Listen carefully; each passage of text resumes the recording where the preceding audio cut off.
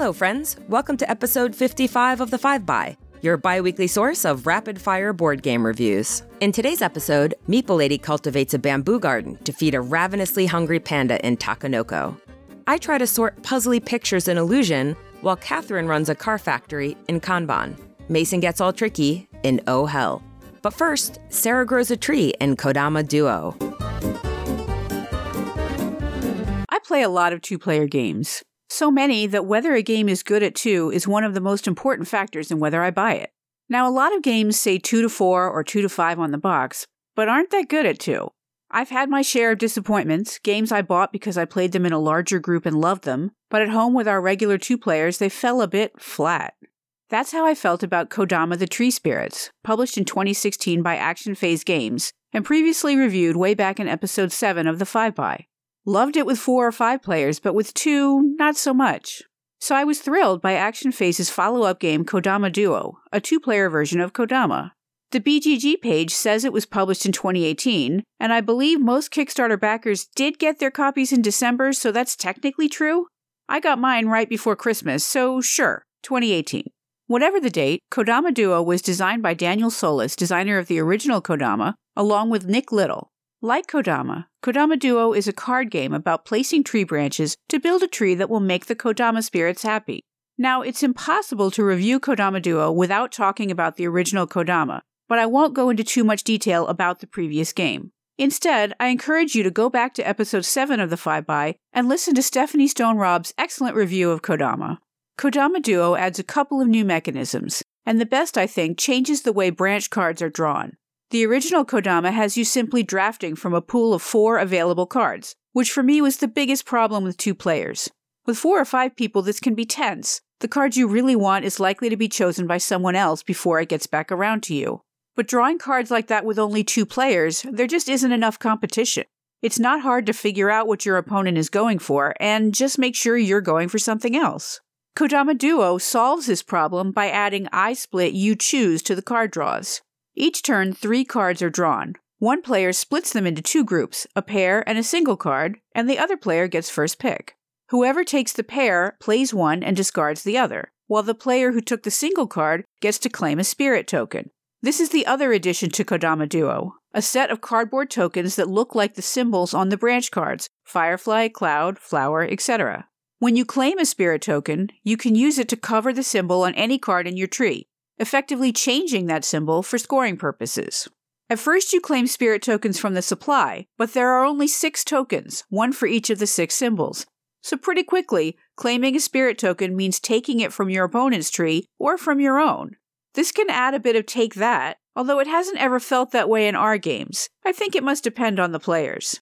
I find that claiming a spirit token from my own tree is often more useful. This is the only way to move a spirit token once it's on your tree, and it can be good to get the token off a branch you're not building anymore.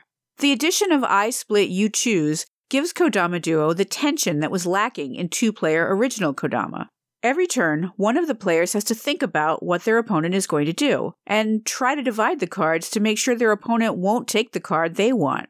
And being the choosing player can be tense as well. I've had turns where I really needed a spirit token for my end-of-round goal, but the way my opponent had divided the cards, the single card was no good for me. Do I take the pair and get more points this turn? Or do I give up the short-term points and take the single card because that lets me get a spirit token which helps my long-term goal?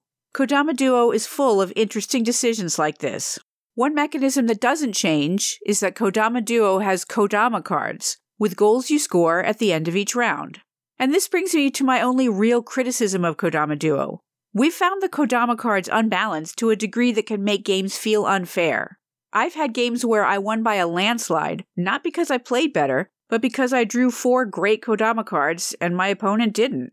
It's no fun to know you're going to lose a game no matter what you do, just because the other player has more opportunity to score bonus points. We've added a house rule, where at the start of the game we each draw 6 Kodama cards and discard 2, to try and mitigate this. Kodama Duo's art, by Kwanchai Moria, is just as beautiful and magical as in original Kodama. Both Kodama and Kodama Duo are wonderful ways to introduce people to games. I've shown photos of a finished Kodama tree to non-gamers, and they gasp. Even if they have no interest in games, they say, "What is that?" and they want to do it too. The theme is so engaging and so easy to grasp. You're building a tree. Playing Kodama and Kodama Duo just makes people feel good. One final bit of praise for Kodama Duo, it gets rid of the very confusing abacus-style scoreboard used in original Kodama and replaces it with an ordinary score track.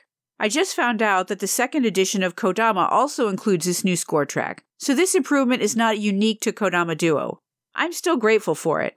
In every game of Kodama, at least once, someone would get confused and be unsure if they'd scored their turn correctly. That original scoreboard was a definite impediment, and I'm very glad they changed it. And that's Kodama Duo. My name is Sarah, and when I'm not collecting fireflies in my tree, you can find me on Twitter, @SarahOvenall. There's a trajectory that happens to most veteran board gamers.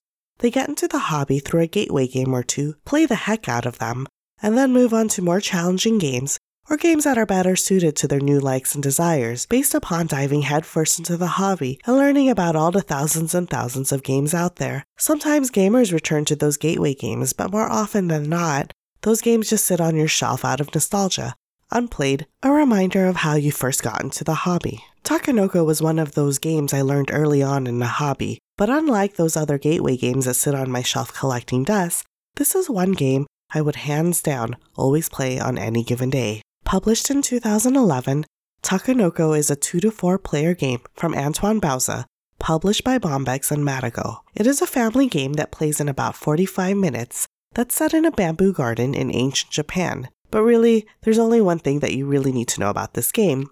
It has a ridiculously cute and adorable panda, one that is constantly munching on bamboo when he gets a little stressed out. The bamboo, which stacks on the board, is equally adorable in pink, green, and yellow. And there's a little frustrated gardener figurine who is endlessly trying to keep his bamboo garden growing. The components in this game are by far the best I've ever seen. The entire game is cheery and colorful, and even the rulebook is wonderfully drawn like a comic book. The backstory goes like this. The Japanese emperor has entrusted his court members, the players, with the difficult task of caring for a panda by setting up their bamboo garden. The player who grows the most bamboo, managing their land plots best, while feeding the delicate panda, will win the game. The game is objective-based, and the player with the most victory points at the end wins. The first round of the game skips determining the weather conditions, which is present on future rounds. I particularly like this as it eases players into the rhythm of the game. On a player's turn, they must take 2 different actions. Players can either draw 3 plots, pick one, and place it on the table, take an irrigation channel, move the gardener in a straight line in any direction and where he stops, grow bamboo if the plot is irrigated, move the panda in a straight line in any direction and where he stops, eat a piece of bamboo, or lastly draw an objective card, minding the hand limit of 5 cards in your hand. Bamboo can only grow on irrigated plots, so either the plot must be touching the special pond tile at the center of the table, or water must be connected from the pond tile using irrigation channels. This is very important for scoring objectives, which I'll explain later. Bamboo can only grow up to 4 pieces high on a plot. After everyone takes their first turn, determining the weather phase is done before each person's turn. To do this, before your actions, you roll the weather die. If a sun shows up, you can take 3 different actions. If rain shows up, grow bamboo on any irrigated plot of your choice. The wind allows you to take 2 of the same exact actions if you'd like. The lightning bolt scares the panda, and he moves anywhere to eat a piece of bamboo. The cloud allows you to take an improvement chip from the reserve, and finally, the question mark allows a player to pick one of the 5 previously mentioned conditions. An improvement chip comes in 3 types: an enclosure, which protects that plot from being eaten by the panda, fertilizer, which increases the amount of bamboo that grows on it whenever bamboo grows, and the watershed, which immediately makes a plot irrigated. These chips can only be placed on plots that have not grown bamboo yet. The whole point of the game is to score objective cards, which players receive 1 of each type at the start of the game. There are 3 types of cards: plot, gardener, and panda objectives. If you grab a panda objective, you need to be able to eat the specific types of bamboo pieces to score it. To score a gardener objective, the exact color and number of bamboo must be growing on 3 to 4 plot sections, with or without a specific improvement chip, depending on the image depicted on the card. Lastly, to score a plot objective, the configuration of the plots on the board must exactly match what's on the card, and they must all be irrigated. Do not forget about this. This is what most new players forget when they try to score their objectives. Gameplay continues until one person reveals their 7th, 8th, or 9th completed objective card, depending on the player count. That person gets the Emperor card, which is worth 2 points, and everyone else has one last turn. The person with the most VPs wins the game. In the case of a tie, the player who scored the most points on Panda objective cards wins the game. If there is a second tie, players share the victory. The game is excellent at all player counts, and is just so delightful to get on the table. It's one of my absolute favorite games, and you all know me as a heavy Eurogamer. There's even an expensive collector's edition version available, which comes in a very large wooden box and a ginormous panda, which I believe is worth every single penny. And that's Takenoko, and this is Meeple Lady for the 5x. You can find me on Facebook, Twitter, and Instagram as Meeple Lady, or on my website, boardgamemeeplelady.com. Thanks for listening. Bye. Back in February 2015, a photo of a dress went viral when some people saw it as gold with white stripes and others saw it as black with blue stripes. I was Team Gold all the way. And if you've never seen a picture of the dress, you might want to pause here because, spoiler alert, I was wrong. According to science people, Team Gold brains interpreted the blue tones in the dress as a shadow and tried to autocorrect for it, like a color filter in our brains. I remember staring at that photo, trying to force my brain to see blue and black. And although I wasn't successful, it was fun to battle against my own perceptions, and I get that same feeling whenever I play Illusion. Originally published by NSV in 2018, Illusion is a 2 to 5 player card game with artwork by Oliver Freudenreich and Sandra Freudenreich. I should mention that the copy I have is the one published by NSV, but if you live in North America, the publisher here is Pandasaurus Games. So the game's designer is Wolfgang Warsch, and if that name sounds familiar to you, it's probably because Warsch has been putting out the hits over the past year with games like The Mind, Ganz schön clever, and Quacks of Quedlinburg. In Illusion, players take turns arranging cards into a row in order of more or less of a particular color. The 4 possible colors are red, yellow, green, and blue, and each card has a unique image made up of those 4 colors, plus a white background. But you'll only need to sort by one of those colors each round, so it must be super easy, right? Except that the images are also optical illusions. So here's how it works. At the beginning of each round, you flip over the top card in the arrow deck. The color of the arrow tells you whether to sort the cards by red, yellow, blue, or green, and the direction it's pointing indicates ascending order. At the beginning of your turn, you take the top card from the illusion deck and place it anywhere in the row. If one of your opponents thinks the row is out of order, they can challenge it, and everyone loves a challenge in this game. On the back of each illusion card is an answer key that lists the percentage of each color on that card. For example, red 8%, blue 21%, etc. So when there's a challenge, everyone is joining in and flipping over the cards all at once to see how well the group did. Now, if any card in the row is out of order, not just the last one played, the person who raised the challenge collects the arrow card. Otherwise, the person who played the last card collects it. Then you clear the row, draw a new arrow card, and start a new round. The first player to collect 3 arrow cards wins the game. Illusion is simple, but not easy. There are so many design choices I appreciate about this game. First, there's almost no setup time. You shuffle 2 decks of cards, flip over an arrow card, and then place the top card from the illusion deck onto the table to start a row. That's it. Also, there's no downtime. When it's someone else's turn, you're trying just as hard as they are to figure out where that card should go. And difficult cards are a shared agony.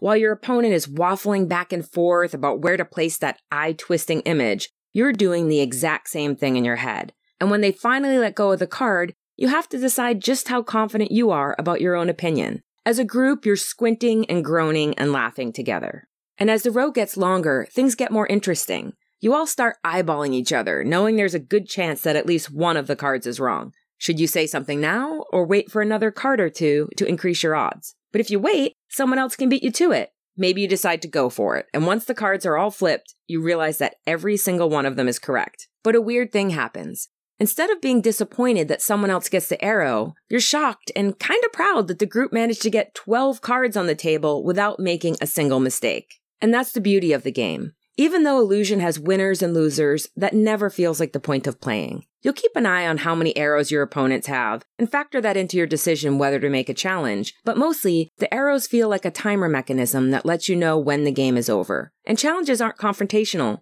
they're fun. When someone challenges your last move, that gives you a chance to collect an arrow. Plus, you're just as curious as everyone else whether all the cards are in the right order. The real tension in this game comes from you battling against yourself. Just like with that photo of the blue and black dress, when I play Illusion, I'm trying to see what's actually there and not the story my brain is busy constructing. So that tiny bit of red circle peeking out from the back, it doesn't matter that it's covered by a bunch of other shapes. My brain knows it's there and keeps telling me that the circle is very big, which must mean lots of red, even though the color barely appears on the card. Speaking of red, the one drawback of Illusion is the choice of colors. I haven't played it with anyone who's colorblind, but based on some research I was able to find online, the hue of red and green used on the cards can be problematic for people with red-green colorblindness. Also, there's not much contrast between the green and blue. I have to play it in a well-lit room or I have a hard time telling them apart. Now for the big questions. Should you play this game? Absolutely, without a doubt. Should you buy it?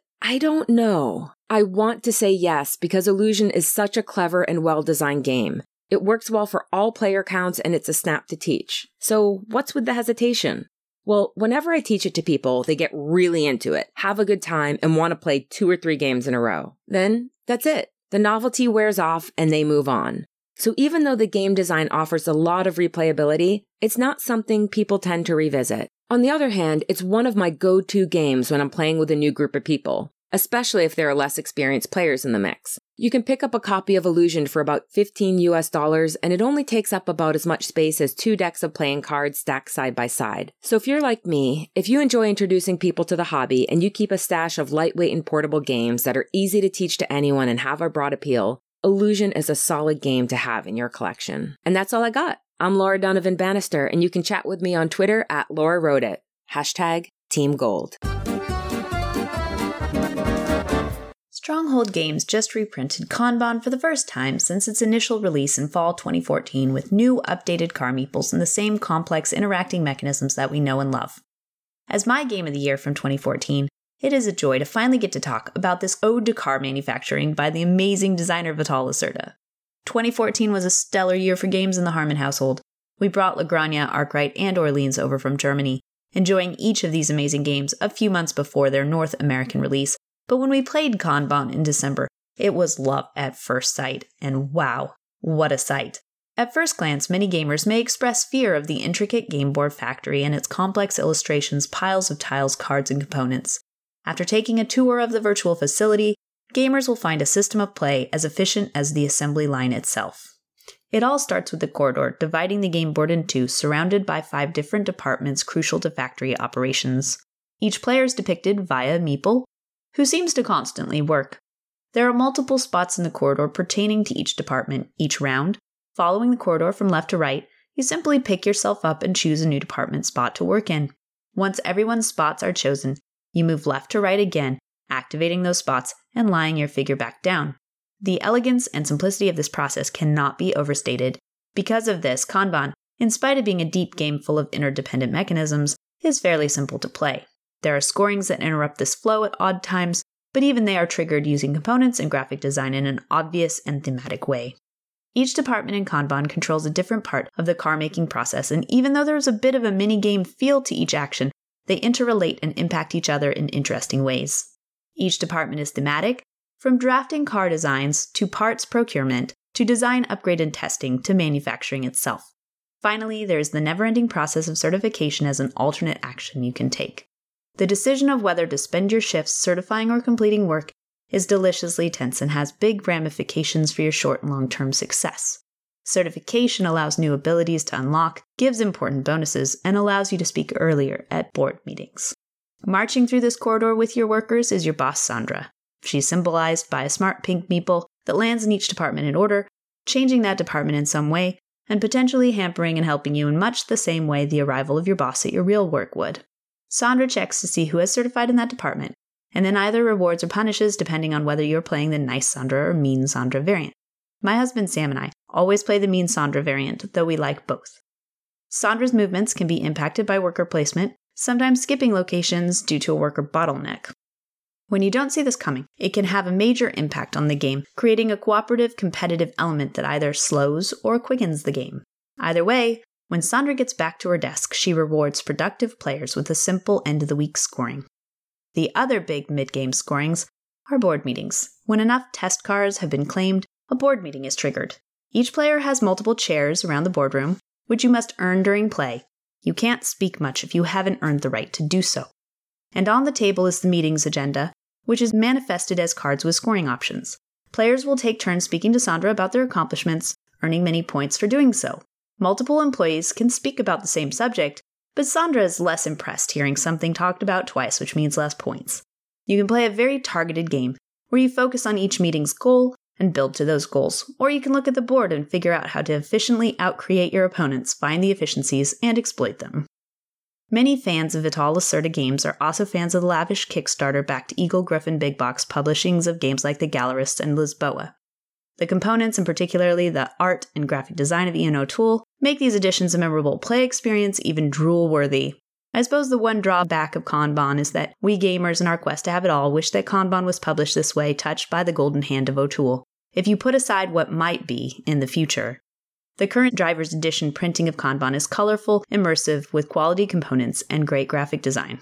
In the tradition of Vital Lacerda's design style, actions you take in Kanban are fairly simple. It is the ramifications of those decisions that will impact your ability to successfully accomplish your goal in the game. Kanban requires that you plan ahead and think about what goals you might accomplish. It is a masterwork at all player counts, and I highly recommend it. Being a member of the 5x community is mighty special and something that I don't take for granted. Thank you for listening. You can find me at Kybrarian on Twitter or Cat Library on BGG. Hi, I'm Mason Weaver. Let's talk about Oh Hell. As you well know, if you've listened to previous segments of mine, I love trick-taking games. I covered German whist back in episode 47, and I went into some depth about the history of trick-takers there if you'd like some more background. I'm always looking to learn new traditional card games, both trick-takers I've not played, and brand new games I've never heard of before. Most traditional card games are what we refer to as folk games. That is, they're usually not a single set of standardized or published rules, but rather a regional or cultural variance from a central stem of gameplay. Often when we discuss folk tales, folk music, or folk games, we don't really think of them in a contemporary context, and I think that's to our detriment. It's unfortunate that the modern gamer often views traditional French deck card games as somehow inferior or boring or simply less strategic than a brand new designer game they'd go buy. There's a pernicious tendency amongst people at any point in history to think of the people who came before them as less sophisticated than themselves and their contemporaries, and they very often hold their predecessors' entertainment in that same low regard. Now, of course, games come in and out of fashion, and a cursory view at the historical landscape might make it appear that my grandparents' generation only played Gen, Canasta, and Bridge. But there's a certain amount of survivor bias from the cultural artifacts of that generation's card gaming. The books and ephemera relating to those few most popular games disproportionately remind us of them when we think about games of the past. The reality is, of course, that people have been playing thousands of different card games for well over 500 years, many of which are incredibly challenging and deep.